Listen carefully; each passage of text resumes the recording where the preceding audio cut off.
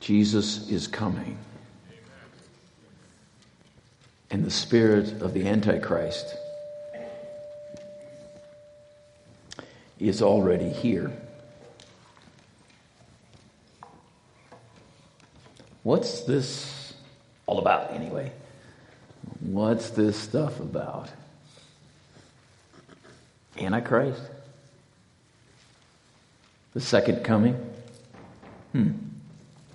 Well, we welcome you back this morning to the book of 1 John. We have been making our way chapter by chapter through this book, and this morning we are in 1 John chapter 4. If you have your Bibles, you're welcome to follow along. Some of the verses will be on the screen, but I think it's important this morning that you have sermon notes. There's a lot in here that I'd like to go over this morning. Some of it I'll touch on, some of it will refer on to further study. And so everyone got sermon notes? Anybody need them? Yep, we got a few. Just lift your hand there. We'll be glad to get you some sermon notes, and that will help follow along. Now, those verses that you heard read from 1 John chapter 4 need to be placed in their proper context. It's very important that we understand what was happening in John's world when he made those statements. And so that's where we begin. 1 John chapter 4. There were lots of false teachings. There was mystery religions popping up. There were spiritual experiences and already many variations to Christianity by the end of the first century. And John had walked with Jesus, and now he's at a point where he's nearing the end of his life. And so he's reflecting on the current cultural conditions with all of this happening. And I don't see it much different than the day in which we live, quite honestly. There was a sense of spirituality among the people, but there were lots of differing views on what really is truth.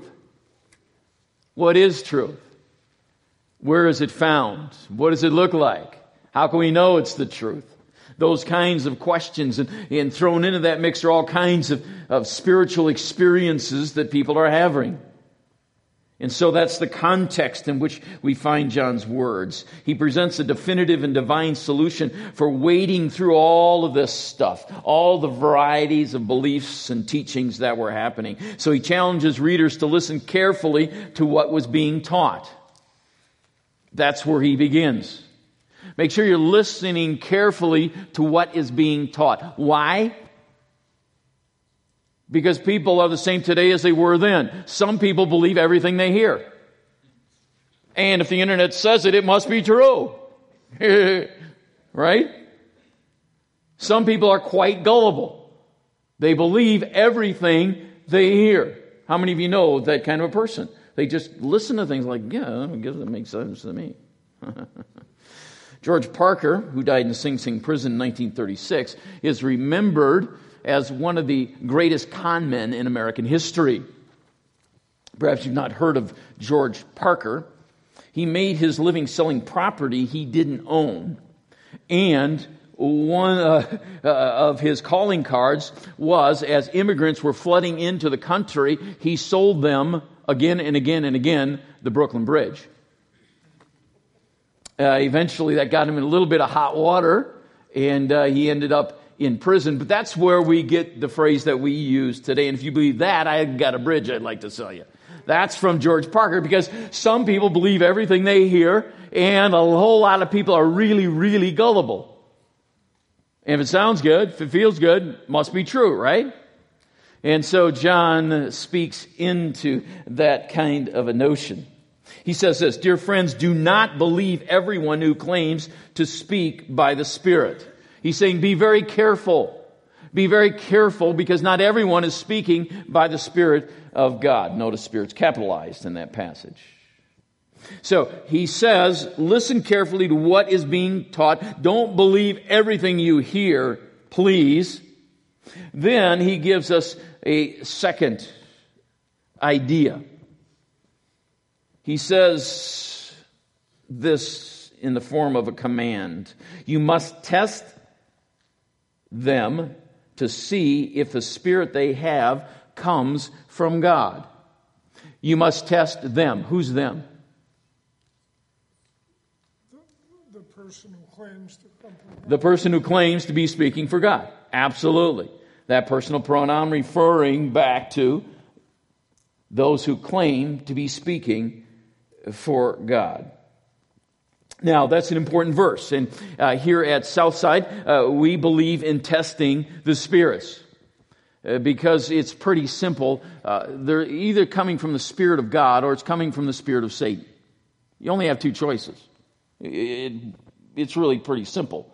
And here at Southside, we do have those folk who practice deliverance. Not in the Hollywood head spinning around kind of deal. But we understand we live in a spiritual world, and this command was not just valid for John's day, it's valid for our day. And so we must test the spirits to see if they are in fact coming from God. But that's a different kind of message. John's directing his attention, this divine test, towards false teachers. False teachers, he wrote, had the spirit of the Antichrist. What? The spirit of the Antichrist. What's this all about anyway? The spirit of the Antichrist. Well, most folk who don't follow Jesus would not be too thrilled about discussing the Antichrist. That's more for a Hollywood kind of thing, isn't it? But the thought of a dynamic world leader, a global community, a worldwide monetary system, and a universal religious structure in which everyone would come together and world peace an actual possibility, that would be welcome relief to our weary world, right? I think the world is being set up for such a moment as this, when there might be a chance at peace on earth. But for those of us who follow Jesus, the Bible gives us clear instruction and information about an individual who is yet to come. Incredibly powerful, extremely intelligent, tremendously charismatic. He is a man who is the most evil person to walk the earth. The Bible calls him the Antichrist. The Antichrist. That's what John is referring to here. Now, the word Antichrist only appears 5 times in the Bible. Only 5 times in the Bible. 4 times are in the book of 1 John, and 3 times are in these verses that we're talking about. Right? So that's why we're focusing on this morning. Now, in verse 3, notice the word Antichrist is capitalized. It's different than his other references to the spirit of the Antichrist. Why is a word capitalized in one sense and then not in another? What does the capitalization of a word mean? It's a person. It's a specific person. Exactly right. That's a title that this person has. The Antichrist. So, when it's capitalized, John is referring to this coming incarnation of evil, the son of Satan, a man of lawlessness who will deceive the world into peace, then will receive what appears to be a mortal wound. He will die. He will live again, being raised to life. He will then claim to be God. In the Bible, he is called the beast. The beast, and we've left references there for you. He will possess great power. He will then demand to be worshipped. Revelation makes that very clear. This guy might be alive today. He very well could be alive today. I don't know. We've been waiting for roughly 2,000 years. But all indicators are it's much closer than it was. So the Antichrist may be out there. Now, if you want to study more about the Antichrist, I put some notes at the end of the sermon notes for you just to dig in. But I'm not so concerned about the Antichrist, the capitalized one. I'm far more concerned about the uncapitalized Antichrist. Why would I say that? Why would I say that? Well, Antichrist means against Christ. The prefix anti can mean against, right? In your car, what do you put in the radiator? Anti-freeze. What does that do? It's not allowed to freeze, right? It's against freezing, right? And so that prefix anti can certainly mean against, the against Christ. Adolf Hitler, for example, was a type of Antichrist. I think we would all agree to that. He stood in direct opposition to God's principles. He slaughtered millions and millions of people. He wanted to rule the world as God. He made that very clear. He thought he was a God. Now, here's where it gets interesting, because the prefix anti can also mean instead of or in place of. Not against, not opposed, but in place of. And so we put a verse in there for you just to give the idea. In Greek, in James 4:15, instead, that's the word anti, same word. You ought to say, if it is the Lord's will, we'll live and do this or that. But the idea being, it's translated instead of, in place of, not against. Now think about this. Hang on to that thought. Both are accurate. Even more dangerous than the against Christ, the Antichrist capitalized. Even more dangerous than that is to substitute the instead of Christ, the in place of Christ, the lying pretender. That's what John is addressing here. Yep, far deadlier than this one who is to come are the many Antichrist mini-me's that have been running around for the last 2,000 years. John spoke of them in his day, and they are far more prevalent today, I believe. They're in our midst right now. The same evil spirit that will empower the Antichrist of the last days that John is referring to will and are currently operating with the spirit of the Antichrist in our world today. So the spirit of the Antichrist brings confusion and deception to the truth of who Jesus really is. Who is Jesus? Who is Jesus? Now, those who teach that Jesus is not from God, or those who teach that Jesus is not God in the flesh, Emmanuel, God with us, the God incarnate, as it were, are actually controlled, John would say, by the spirit of the Antichrist. They're not just out there with some kind of weird teaching. They're actually fueled and empowered with the spirit of the Antichrist. That's what he's saying. Now, the spirit of the Antichrist twists the truth about the person of Jesus Christ, and beyond that, lead people astray, a wrong path away from the truth of Jesus. And it is very intentional to lead people away from the truth of Jesus. It's not just kind of weird teaching. No, it goes far deeper than that, and that's why John would say, don't believe everything you hear, and you better test them to see where this is going, because there's a lot at stake here. Okay? Now, this is not just defective theology we're talking about. This is diabolical.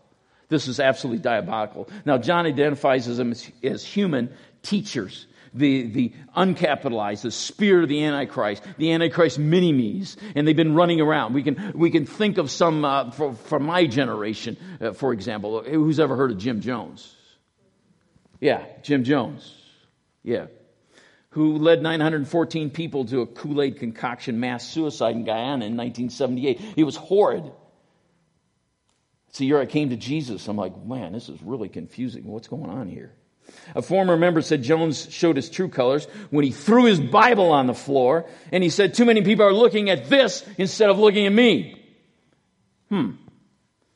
This person went on to say he wanted to be called Father, and he wanted us to pray to him. He wanted us to carry around his picture in our wallets. Today, they'd be on the phone, right? Now, we might snicker and shake our heads. That's stupid. How naive. How idiotic. How dumb do you have to be to follow a guy like that? Not very. John says, be careful. Be very, very careful. Now, part of my charge from God is to guard the flock, because the Bible makes it clear that the attacks, the spirit of the Antichrist, come from within. It's not the opposed to Christ. It's those, the lying pretender, the instead of, the in place of Christ, that causes the most danger in the church today. In Acts chapter 20, we won't go to that passage of Scripture, but Paul is meeting with the Ephesian elders. He's saying, bye guys, I'm about cooked here. And they wept together, but what he said was this: be on your guard. Because they'll be like wolves in sheep's clothing, and they'll come from your own ranks. Here they are, coming up from the inside. And so I remember Jim Stevens. Jim Stevens came to a church I pastored formerly, and he was a part of a cult. I'm not going to say which one because it doesn't make any difference, but he had twisted who Jesus really is. And he said, I'm here because I want to be a teacher. Oh, he's tremendously charismatic, tremendous people skills. What a guy. Everybody just kind of embraced him. So I met with good old Jim, and we went toe-to-toe for 6 consecutive weeks. 6 weeks, looking at what Scripture said about the person of Jesus. And finally, I just said to Jim, you are no longer welcome here. You are no longer welcome here. Sound like a loving Jesus kind of gooey moment, huh? No, because that's my charge to guard the flock. And if I have to lay my life down to do that, I will do that. Because the attacks will come from within.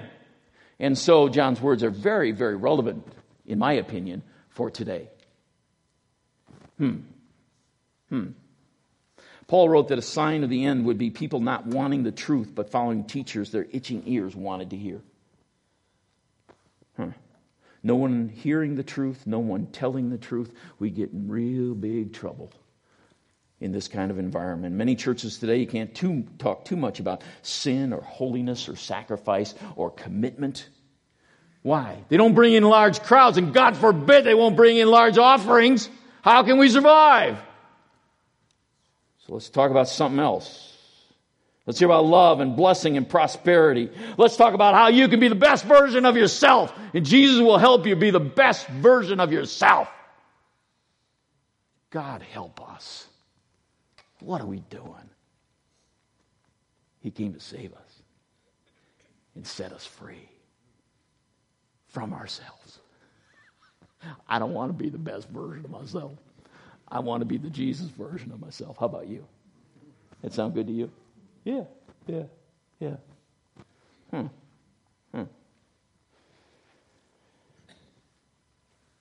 John wrote that the one who denies that Jesus Christ is God, the only eternal Son of the Father, the second person of the Trinity, is not from God. Who is Jesus? This is the critical question. It was in John's day. It is in our day. Who is Jesus? Who is he? Who is he? Do we believe the Jesus of the Bible?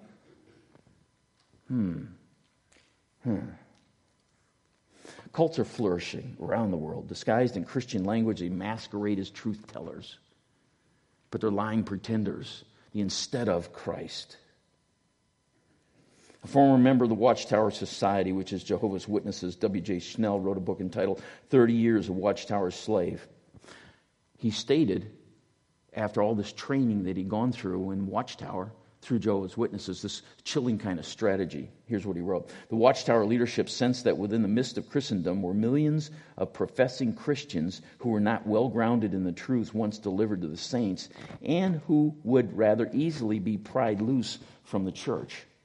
This lack of proper knowledge of God would yield masses of men and women.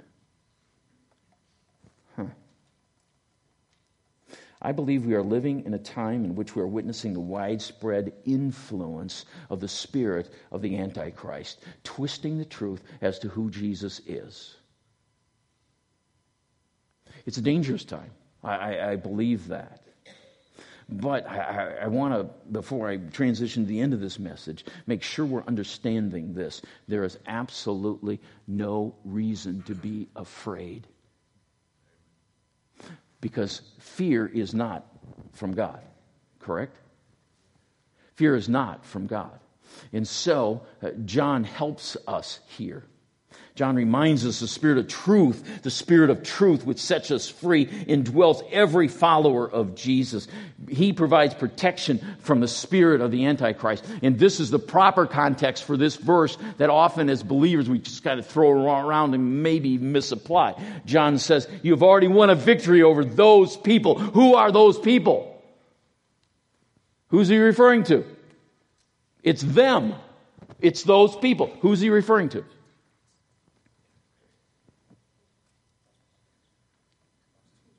Yeah? Those influenced by the spirit of the Antichrist. That's correct. Yeah, the false prophets. Those who have been influenced by the spirit of the Antichrist. You've already won a victory over those people because the spirit who lives in you is greater than the spirit who lives in the world. Do you believe that? And we kind of flip that around. Greater is he that is in you than he that is in the world. Put it in its proper context. Put it in its proper context. There's no reason to be afraid of the spirit of Antichrist. In Christ we are more than conquerors. We will overcome. How? By the word of our testimony and the blood of the Lamb. That's right. We have no reason to be afraid. That spirit can be squelched, wiped out in the presence of faith in our Lord Jesus Christ. Because greater's who's in us? Jesus is in us. Greater than anything the world can throw at us. As long as we're in Christ. Leaning into the Holy Spirit's function. He is the Spirit of truth. He will guide us into all truth. And the lies will be made very clear. But you've got to be walking close to Jesus. Otherwise, we're listening. All this stuff that's going on out there. Instead of fear, we look forward with faith. Even so, come, Lord Jesus. Let the Antichrist come. Going to be terrible times in this world, I believe. But in Christ, we are more than conquerors. All right, before I transition to the end of the message, I want to make sure everybody's on board. Any questions, any comments? You are free to ask a relevant question. Not on how many days left until Christmas. 24, okay. Okay, see, that's common knowledge. I mean, just Google it, right? A relevant question. Good. About what we've been talking about. Bob? It was interesting you addressed it a little bit, the Antichrist, the person, from those influenced by the spirit of the Antichrist. You're not necessarily saying every lie, every heresy, every misunderstanding is from the Antichrist, but it is part of an erosion that we just need to be careful of. But maybe that's a different message and a different passage that would refer to that point of view. Sure, I think that's a very valid question that Bob's asking. Is every bit of teaching that's kind of whacked out coming from the Antichrist? Well, I think if we simplify, I think I'm just a simple guy. I'm just a really simple guy. It's either from God or it's not from God. And if it's not from God, where's it from? And we've got these two constantly. The war is going on in your soul right now. You can feel it. Good. It's not like a good angel and bad angel on our shoulders, right? Forget all that stuff. But you referred to one being more dangerous. It really could be that this erosion of truth is much more heinous because you don't even know that it's there. It's not opposing Christ directly. Excellent. And it's coming within our churches, and it's something we need to be on our guard. Yes. And I think that's the point. It's the instead of, the in place of Christ that to me is far more dangerous because it's far more subtle. And you know what? That Spirit's at work in each of our lives, pulling us away from Jesus. We don't have to believe some whacked out teaching about this. But it lulls us to sleep spiritually. It just begins to make our faith just, something we do on Sundays and limits the power that Jesus wants us to have. Anyway, that's all. I'm taking that whole different direction. Okay, good. Done? Does the internet play a big role with the information, the false information, or that comes through the internet and through social media? Can the spirit of Antichrist take that form as well? Yeah, Don's asking, does the internet, does social media, can that accelerate false teaching? What do you guys think? Absolutely. Yeah, absolutely. And, for those of us that are a bit older, this was not possible in our generation for some of these biblical prophecies to come true. That this worldwide system, both religious and financial, just totally. But now, we are one big happy global family, aren't we? Yeah, and it's accelerated by these kinds of things. And for those of us that are a bit old, man, this is happening so fast. So fast. Where we can know instantly, boom, boom, boom, boom, boom, boom, boom. Yeah, I sense in my spirit that the setup's coming. The setup is coming. Yeah, and look at the erosion even of our culture so quickly. But that's a whole different thing. Good. That's a good point. Yeah. How's it communicated? Yeah. Good. Anybody else? Question? Okay. Let's kind of wrap this up then. Now, as we saw in 1 John chapter 1, John saw and heard, he touched, he walked with Jesus. Remember back in 1 John we discussed all that? He was right there with him. And now we're in chapter 4. Now John's life has moved on from walking with Jesus as the disciple Jesus loved, of course. Now he's nearing the end of his life, and he's going to meet Jesus again, this time in paradise. So John wrote extensively about his second coming. The book of Revelation is a part of that, but so are some of the thoughts in 1 John. Now, as we prepare to celebrate God becoming flesh, coming to earth this Christmas season, that's what we as believers do at Christmas time, I want to make sure we're never losing sight of the fact that he's coming again. And all this talk about the Antichrist and all the rest of this stuff, these are all warnings from John that Jesus is coming again. Here's what John said. And now, dear children, remain in fellowship with Christ so that when he returns, who's he, by the way? Not yet. Who's he? Yeah. When Jesus returns, you will be full of courage and not shrink back from him, that being Jesus, in shame. All who have this eager expectation that Jesus is in fact coming will keep themselves pure just as he is pure. Indeed, the next major event in Bible prophecy is the return of Jesus Christ to the earth. That should excite us. It really should. Some of you grew up hearing about it. Others, like me, who were raised in the church, never heard about it. It wasn't until I was in my 20s, I was like, huh? This is Jesus who died on the cross? Yeah, I heard that one. But he's coming again? He's coming again. Okay. Did you know that Jesus is returning visibly and physically to the earth? He is returning visibly and physically to the earth when he was taken up. Right? Men of Galilee, why you stand here looking up into heaven? The same Jesus who's taken from you shall return in like manner. Visibly, physically to the earth. Were you aware that the second coming of Jesus is mentioned 8 times more than his first coming? In Scripture, 8 times more. 1 out of every 25 verses in the New Testament talk about it. It's the theme of chapters. Matthew 24, Luke 21, Mark 13, for example. And entire books of the Bible, 1st and 2nd Thessalonians, all deal in some regard to the return of Christ to the earth. His second coming is going to be a whole lot different than his first. That we can be assured of. Okay? So is that chart in your sermon notes? Good. Already there. Thanks, Aaron. Nice job. So, real quickly, we'll just buzz through this. First time around, he came as the Lamb of God. Behold, the Lamb of God who takes upon himself the sin of the world. Second coming, he's coming as the Lion of Judah. He came as our Savior. He will save his people from their sins. He will return as judge. He came as a suffering servant. Isaiah gives us that incredible picture of Jesus. Nothing about him that would attract us to him. Nothing at all about him. And yet he bore our sorrows and carried our iniquities. And by his stripes we are healed. All we like sheep have gone astray. Each of us has turned to his own way. You know the passage. But he's coming back as the King of all kings and the Lord of all lords. It's written right on his thigh.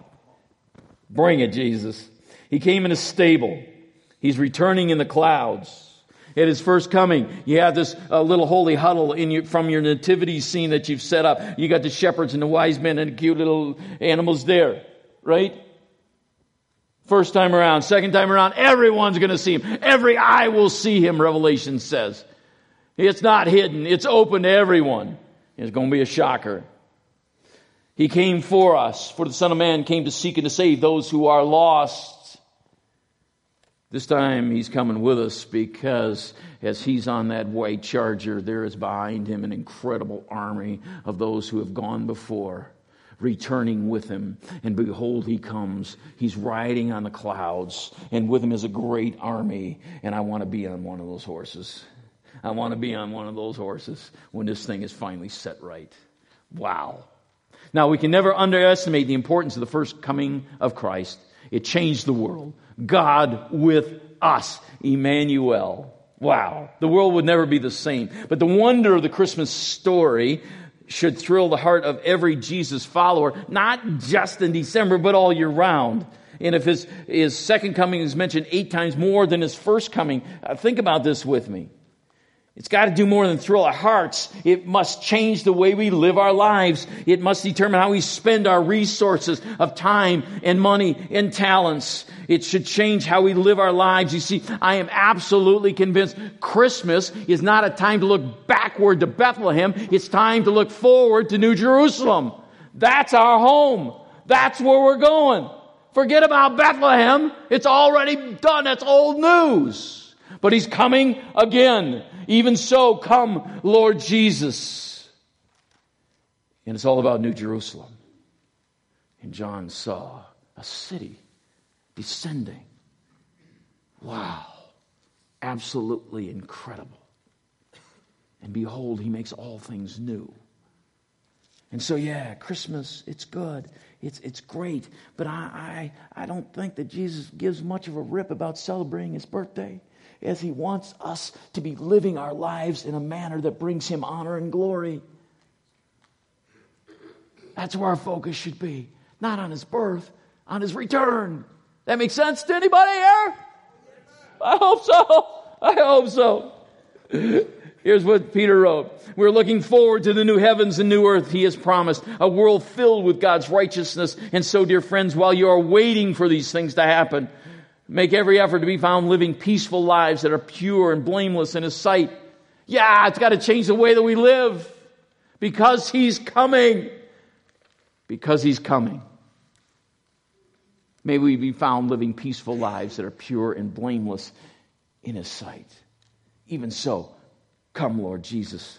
Come now. And Charles Dickens' A Christmas Carol, one of my favorite things about Christmas. How many of you ever heard of Ebenezer Scrooge? How many of you are Ebenezer Scrooge?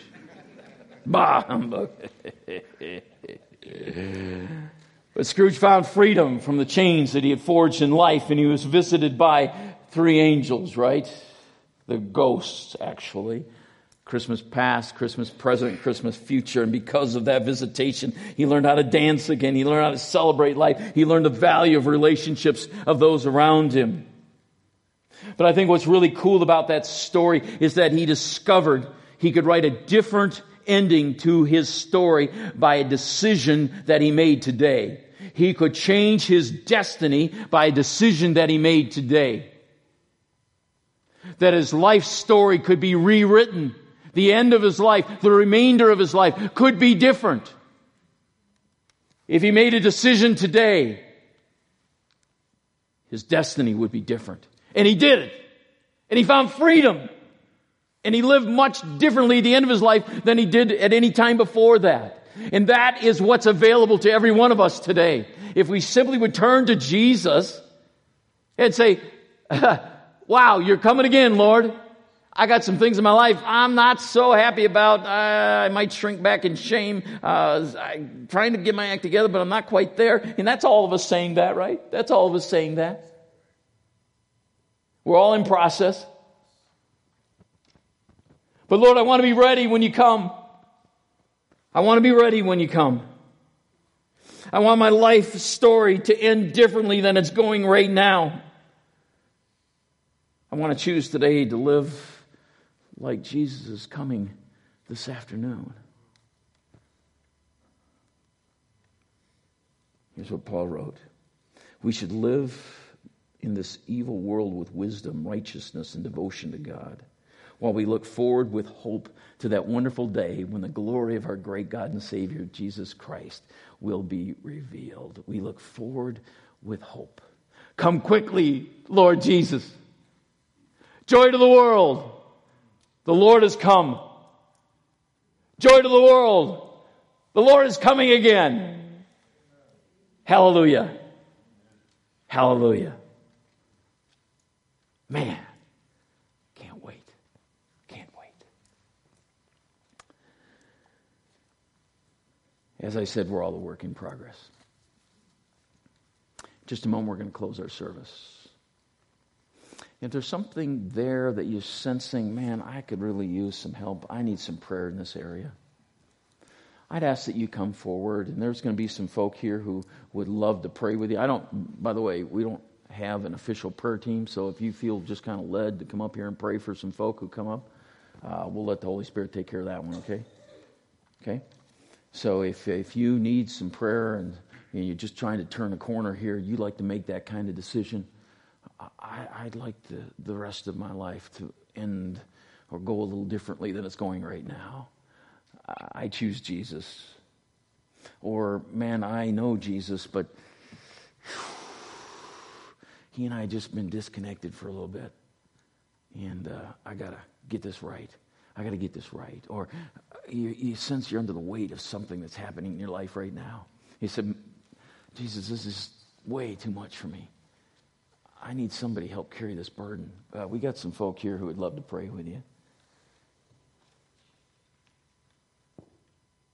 It's all a decision to be made. So as the folk are heading out that way, you come this way, and we'd love to pray with you. Just to leave that in the hands of Jesus, where it belongs.